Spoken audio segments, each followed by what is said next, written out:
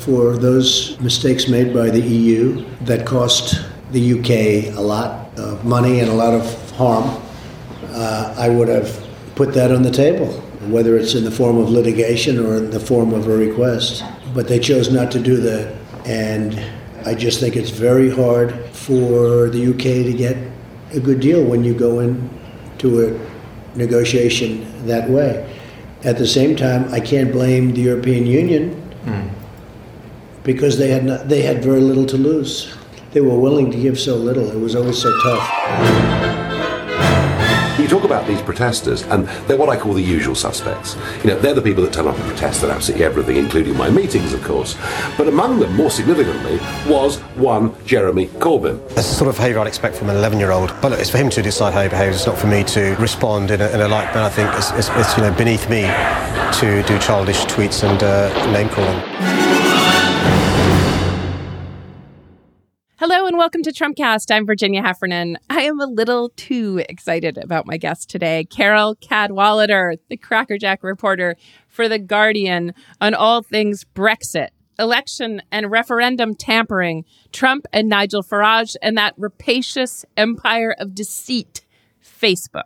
I was talking to my partner this morning about how brilliant and fantastic and stylish and brave Carole Cadwalladr is. And he took a look at her TED Talk from a couple months ago and said, well, that's because she looks and talks like you. And she was born in 1969 when you were born.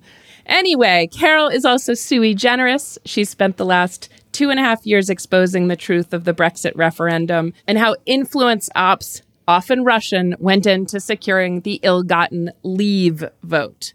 She's also explored the ties between Nigel Farage and Trump and Julian Assange and, yes, Roger Stone. Carole, welcome to Trumpcast. Thanks so much for having me. Hi. Hi. So I am just going to declare a moratorium on the topic of Trump in London. Is that okay with you? Because I don't care. I just don't care.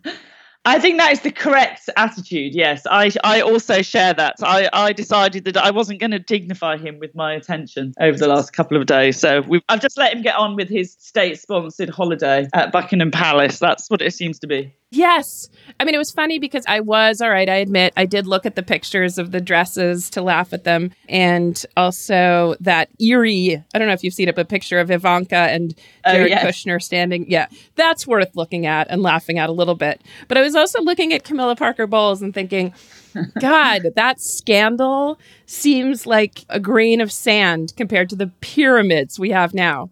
Oh, I know. It was so cute. In the olden days, we used to have these sex scandals. Didn't he say, I wish I could be your tampon? No, that's right. It was just it was such a time of lost innocence. It really is. And that led me to dig up Trump saying he could have nailed Princess Diana, but he would have had to test her for AIDS first. The class just keeps on coming. I know that I don't even want to think about that, to be honest with you. Let's leave that one. Let's leave poor Princess Di out of this, I think. I think that's right. All right. So what we'd always rather talk about is just 2016, the year that will stymie us and perplex us, and then our descendants for centuries, probably.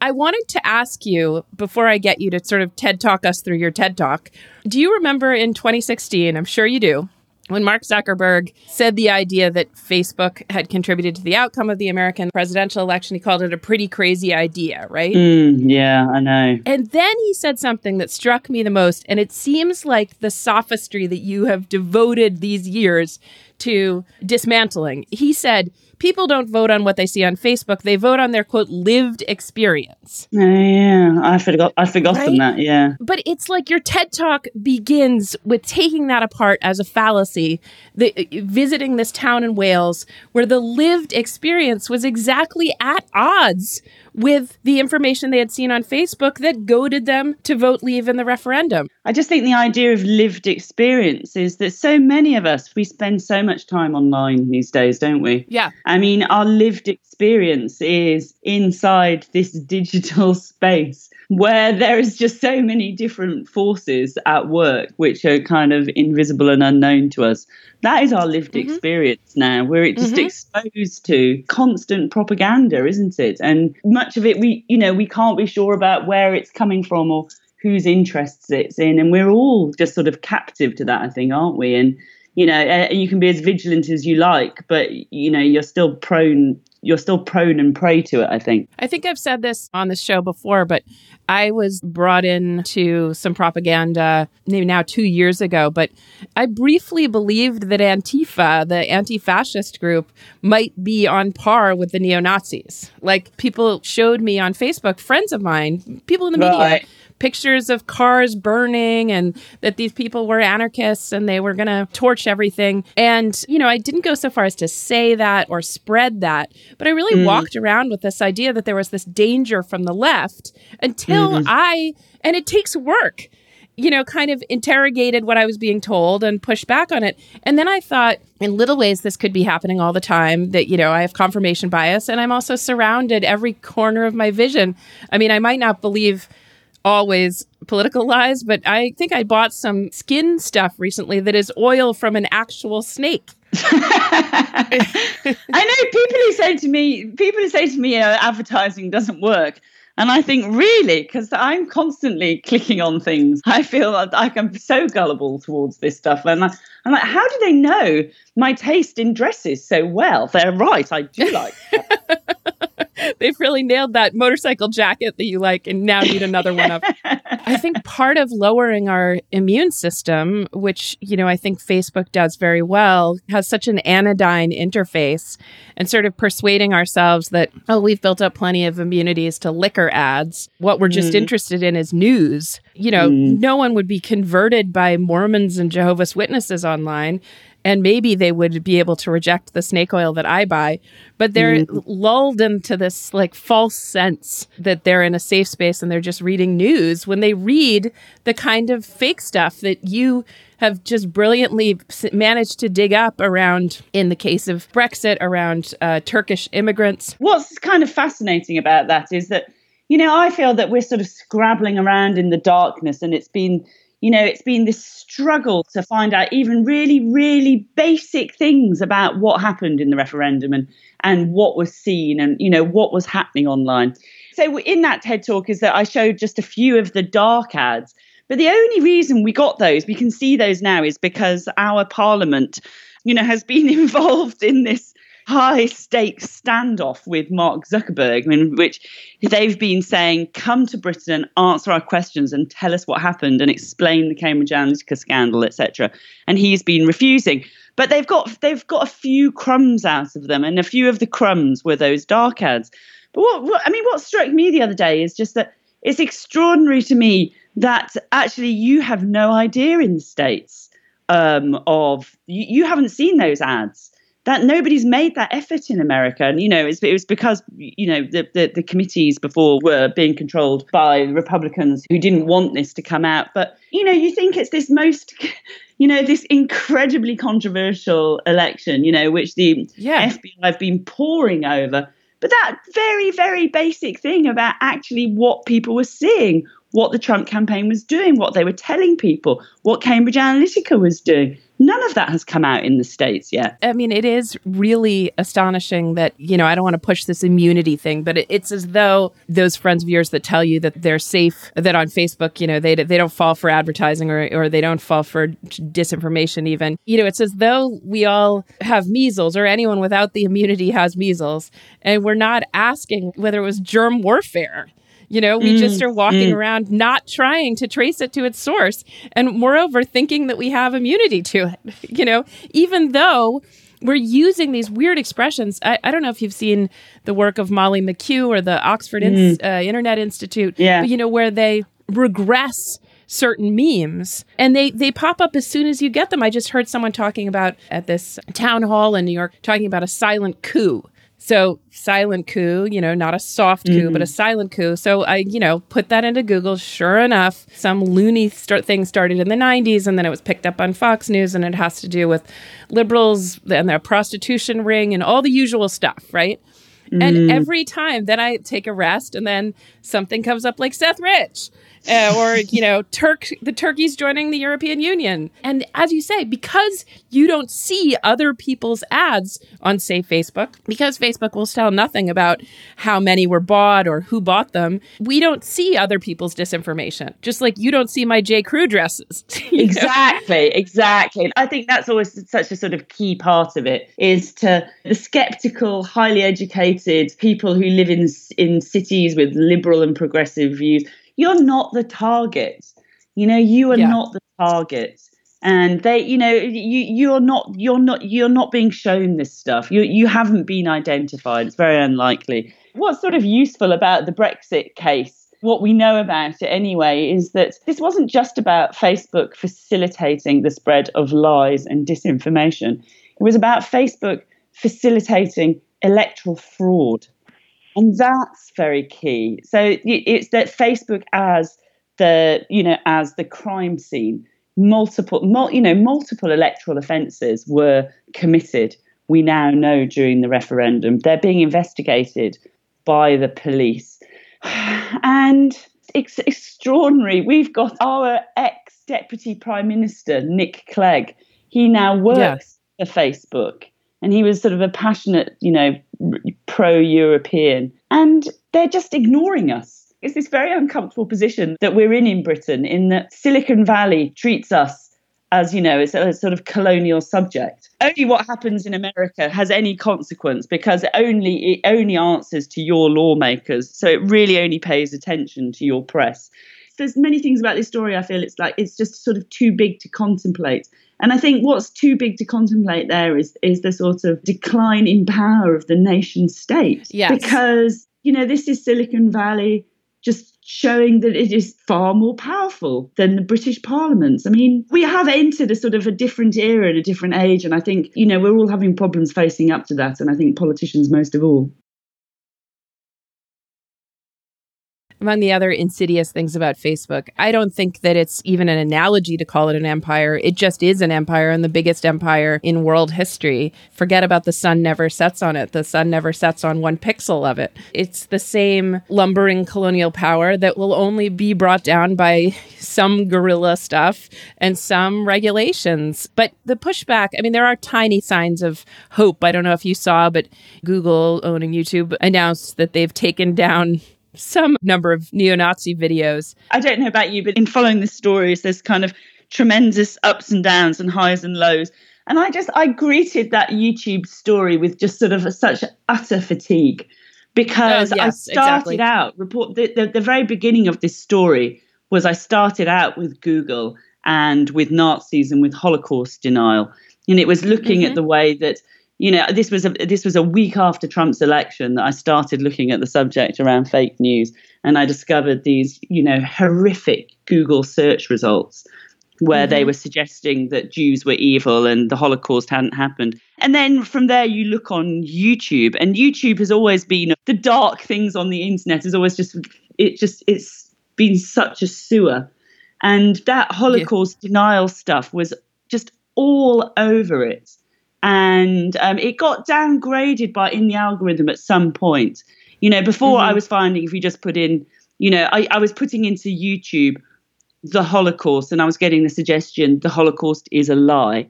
And then, in just pages and pages of results. Just think of the number of people around the world who've seen that content.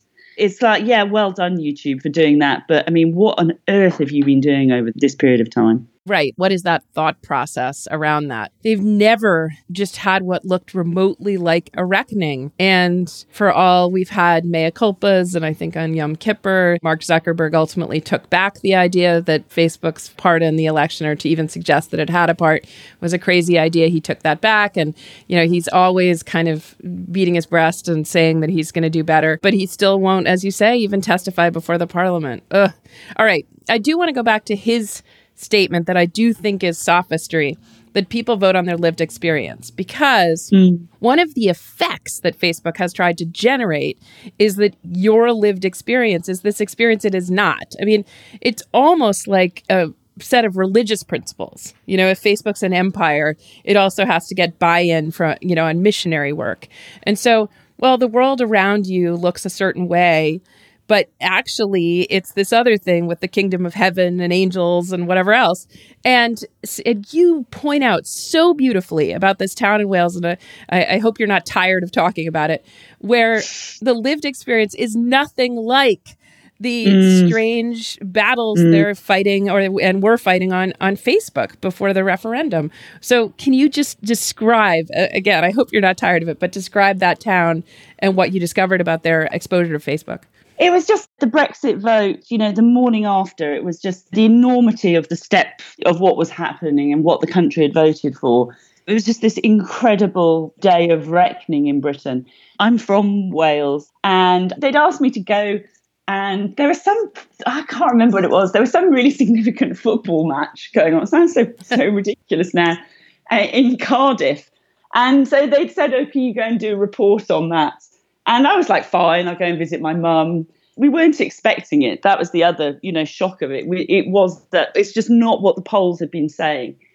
Anyhow, they said, go somewhere and write a report, a reaction on the Brexit vote. I was thinking, where shall I go? Where shall I go? And then I thought, I know, I'm going to go to. So this was a bit which I cut from my TED talk. So if you'll indulge me. Oh, please. I decided to go to Ebbw Vale, which is this town in the middle of the valleys. It was the old coal mining centre. So the South Wales Valleys was the sort of, it powered the Industrial Revolution. It was the coal from there which went round the world. And Ebbw Vale had this, it was the biggest steel works in the world, I think, which was there right up until the 80s, early 90s. And it was famous. It's also famous because it was where the MP Aneurin Bevan is from. So Aneurin Bevan is this kind of huge figure in Britain in that he is the man who created the National Health Service. So until 1948, it was, private healthcare. And if you were poor, you just didn't get health treatment. And after the Second World War, when we got a Labour government was voted into power, they did this, really, really radical things. And universal healthcare for all was one of them. And it's one of the things which we see very clearly being under attack now. So the only thing I did pay attention to in terms of Donald Trump being here was that he made a specific statement and said that in any trade negotiation with Britain, he said the NHS, the National Health Service, has to be on the table. And this just fills us with horror in Britain because it really is a sort of something that does really unite the country. It is sort of like our love and respect for the NHS. Anyway, so that was one of the reasons why I thought I'd go to Ebbw Vale. And initially I was walking around, there's a little town centre. It's surrounded by these green hills. And I just walked around, I just talked to person after person about Brexit. And I kept on being told it was the immigrants. It was because of the immigrants. And that's why, that's why people were telling me they'd voted for it. And it was kind of like looking around. It's like all these little towns in that part of Wales, so you don't meet any immigrants. I met this one Polish woman who worked in a factory there. And she said, she said, well, there really aren't any immigrants here. She said at all. And she said, I just think it's that, she said, people, they were given a private vote and this sort of stuff came out. Is what she felt that it was very much a vote against her, and it was a sort of racist vote. Wait, so a Polish woman was the only immigrant you could find? Yes. Okay. I mean, it's kind of all white, and it's got one of the lowest rates of immigration in the country. I mean, it's just not an area which has seen immigrants at all. But this was the thing that people kept on telling me about. It was the stuff about immigration. The whole thing was just sort of puzzling. But then what was so weird and what blew my mind is that there was a lower part of the town, and it's where the steelworks used to be. And there's no trace of the steelworks now. You go down there, and it's a sort of, it's just got these gleaming buildings. So that, this College of Further Education is this beautiful architect design, glass and steel structure flooded with light. Amazing. I can vouch. I saw the pictures in the TED Talk, and I don't know, you might think you were in Cupertino. I don't know where you think you were, some especially sparkly part of Paris suburbs. So, and that was all paid for by the European Union. But it, all around, there was this new business centre. The roads around there are amazing. They've just put in 2 carriageways. The whole thing, there was the new train station. that whole train line. I mean, we don't invest in train lines in Britain. Public transport's been, underfunded. But because in this area of Wales, Wales is one of the areas in Britain where it was called, I think it was Tier 1 funding. And essentially, this was the European Union's kind of redistribution of wealth around the Union. So certain areas, it didn't depend upon the country, it just depended upon the area. And if you could show, it's like an area, especially where industry had gone, where there was high levels of poverty or whatever, you got these extra amounts of funding from the European Union. And that is what had happened in this town in Wales. So it was like the places which had been the poorest, the worst hit by deindustrialization, got most out of the EU and disproportionately, as I discovered walking around, voted to leave the European Union. And did they just not know where the goodies were coming from? The thing about the referendum is that I've got huge amounts of sympathy and respect, because people who've sort of felt locked out of what's going on in the rest of the country and who don't have good jobs and don't have secure employment. It was a protest, and it was, it was marketed to them as a protest. And it was, one in the eye for what they were told was the metropolitan elite. And they were told that, that to these complex problems, that this was the answer. And is there you say metropolitan elite, is there the same phenomenon? Because parenthetically, I do think the temptations and the temptations to liken Brexit to Trump's rise, obviously are powerful, and there are some figures that even overlap, but there are obviously some distinctions too. And I don't think I understand how much in the country, in the UK, is there the sense of owning the libs, of kind of smacking back at the cosmopolitan crowd that they see as having kept them down, and that process being such a driving force. I mean, you've probably seen jokes about owning the libs, the ultimate cutting off your nose to spite your face. Yes, that phrase, owning the libs, isn't really used, apart from sort of some far-right figures. But yes, that's definitely the spirit of it. And it's this ridiculous notion. So Nigel Farage, our version of Donald Trump, he paints himself as, a man of the people. He's like the anti-politician man of the people. This is a man who's been a professional politician. He's been in the European Parliament for 23 years. Amazing. And before that, he was a stockbroker. He worked in he was a trader in the city.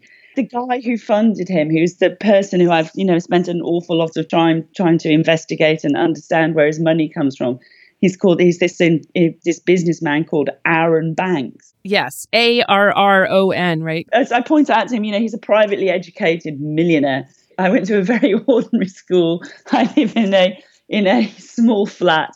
I mean, it's absurd, the notion that that they're trying to peddle, but they do it really effectively. And they really learned how to dominate social media. And that, again, is the overlap with Trump. And there are so many overlaps because, it's the same companies that were involved, Cambridge Analytica and the same data. And, Steve Bannon, involved in both Britain and America. And the links between Farage to, the Trump campaign. Very, very clear. Roger Stone, Julian Assange, some of the rogues gallery of, the Trump-Russia affair, of course, are also connected to Farage. There's really, really fascinating, which are kind of not so well understood perhaps in America. But Farage is this sort of fascinating figure because he links very clearly through to the Trump campaign, but also to the European far right, which also links closely to Russia. He's been this sort of bridgehead in that sense between the sort of European far right and the American far right, I think. But yes, there's these, one of the very first things which, hooked me in to the never-ending box set that is the sort of Trump, Brexit, Russia saga was Farage's trip to visit Julian Assange in March 2017. So in London. Do you want me to recount a bit of that? Are you kidding? Our listeners are fascinated, as everyone should be, with Julian Assange, now sadly arrested. But in happier days when he was with his cat in the embassy, the Ecuadorian embassy, when the Ecuadorians still liked him. Exactly. What was kind of so funny about it was that when, at the time it happened, it was March 2017. And, it was like the world was on fire. It was every day there was some new massive story, like Trump, it was the early days of the Trump presidency when just crazy stuff was happening every day. And so it was this sort of like ridiculous moment. Farage was caught coming out. He was snapped on the steps of the Ecuadorian embassy. And it was like, everybody was just sort of like, well, that's kind of nuts. We didn't know that Farage and Assange, were in communication. And then it just sort of like was forgotten. But then, and he was asked at the time when he was coming down the steps, this BuzzFeed reporter went and sort of caught him coming out. And she said to him, what were you doing there? And he said, I can't remember.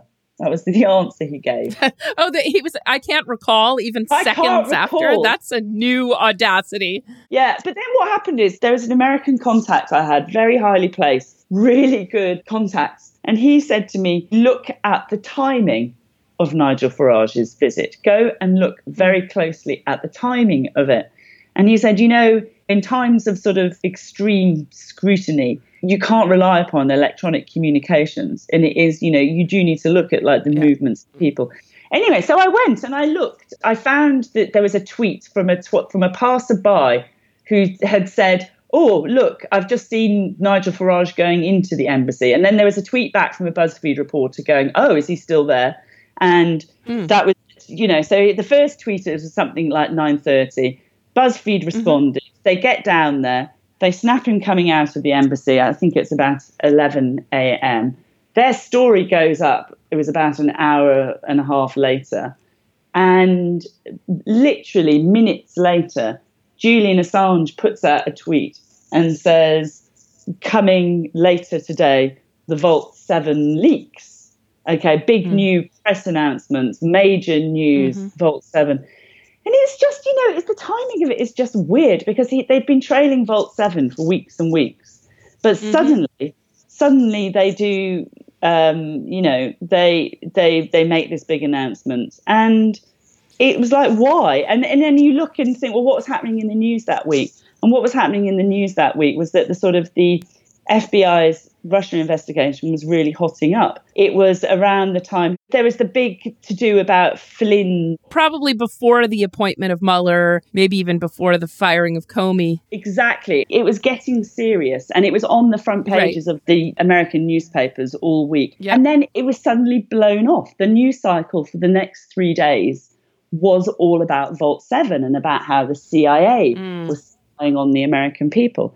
So I just found that very curious, and it was just sort of like, you started thinking about it. Farage had just been in Washington. He'd just come. It was about a week after he'd come back from Washington, where he'd had dinner with Donald Trump, and he just, it was just, I found it so curious that this, that we knew that there was this, and it was the way that Julian Assange had been, we'd seen him as a libertarian, as a crypto libertarian, but then seeing that actually there was this crossover with the sort of right-wing libertarianism, and that there was whatever else there was some sort of, what looked like a channel of communication there. The questions around that have only increased, and, we just had a small bite-sized sample of it in the Mueller report, but this question of, there's always just been questions about the communication between the Trump campaign and Julian Assange in the embassy in terms of the timings of the leaks, which were so damaging to Hillary Clinton's chances. And there's another, so if I can tell you, there's another thing which I've been meaning to sort of, been wanting to write about this actually again, because it went under the radar a bit. But there's another fascinating coincidence, which was, it was a day or two before the WikiLeaks dump on the eve of the DNC, the last Democratic convention before the election. Nigel Farage had dinner with Roger Stone at the Republican convention, and he's lied about it subsequently. I've been listening to, one of these endless true crime podcasts. For some reason, the only relaxing thing that I can do when I'm not thinking about Trump is to think about either Chernobyl, Happier Days, when all we had to think about was radiation covering the whole earth, or true crime podcasts. And I sort of realized in the most recent one, when a young woman is killed, that they really just should dispense with due process when a woman is killed, because it's always the boyfriend or the husband. So I just sort of thought we could save legal resources by just going straight to. And similarly, we could save a lot of money that whenever anybody went to the Ecuadorian embassy in London and then something weird happened afterward, it is the Russians and this little cabal of far-right figures, including Farage and Trump and Stone, and just go straight to handcuffs. That's what I think. I just think we don't need to bother. It's just like the husband always did it, and there's always Julian Assange and Roger Stone, and we're, but fortunately I don't make the Nigel laws. Farage. Yes, and Nigel Farage. There's so many weird links here as well, because there's this other weird link, okay, which is that Nigel Farage had a money launderer working for him. And I can call him a money launderer because on the day after, they had that dinner. Okay, so he had that dinner with Roger Stone at the Republican National Convention. This was a day or two before WikiLeaks dumped that massive leak which blew the Democratic Convention apart. Yes. And on that day, on the same day, his aide got busted by they were stepping off a plane in Chicago, and a whole team of federal agents swooped in and arrested his head of fundraising, the aide who was traveling with Nigel Farage, and they indicted him on 21 counts of money laundering and wire fraud and all sorts of extraordinary things. But even when you say, I can call him a money launderer, sometimes with Konstantin Kalimnik, who's a figure in the Manafort saga. Part of this is for listeners, because I know that we might tend to use too much shorthand. But, I'll do the same thing. I think we can call him a spy, Yes. But that tick of saying, I think we can call him, left over from a time when journalists, when we had to be, and still now, extremely cautious. It's really interesting to me that news organizations, as we've been all called fake news in our case the president doesn't like, is fake news. We've gotten ever more accurate and careful about our sources. I mean, at some point I thought, has Trump ever once forced an actual correction to an article? Do you know, for all the fake news, he just never has written one letter to the editor saying that they, spelled his mother's name wrong. It's amazing. So the incredible accuracy and carefulness, but sometimes it trips us up because you should be allowed to say at this point that Farage is in bed with the Russians, is meeting with Julian Assange, and that his number two guy is a money launderer. And, it feels a little like, the abuse stories that have kind of worked in parallel in the United States, the Me Too stories and so forth, where you're not allowed to say it until you have so much evidence that it's too late.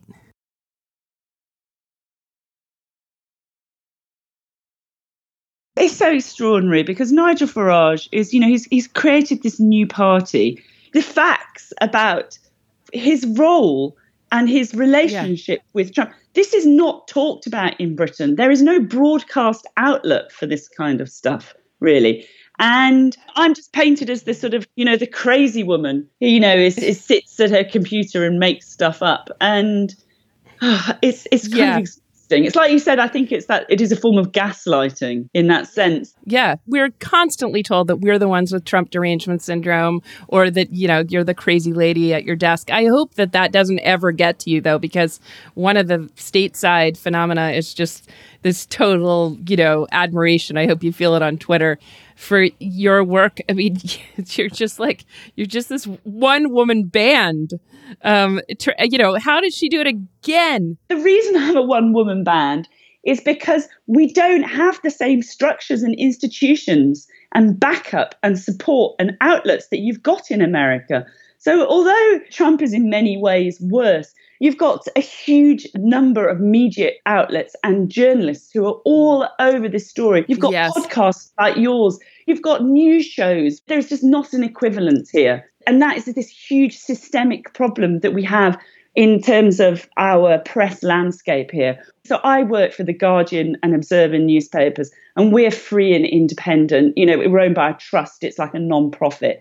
But all of the other newspapers essentially are owned by foreign oligarchs. So they're either owned by Rupert Murdoch, who is right in the middle of this, or they're owned by this guy, Eugenie Lebedev, whose Yes. father worked for the KGB. Amazing. And then, we've always been so lucky, and we felt this, huge amount of sort of pride and love for the BBC. But the BBC has become so problematic in covering this story. And essentially, its way of dealing with that has been not to cover the story. I'm like Typhoid Mary. I mean, they won't even let me near the any of their sort of news or politics shows.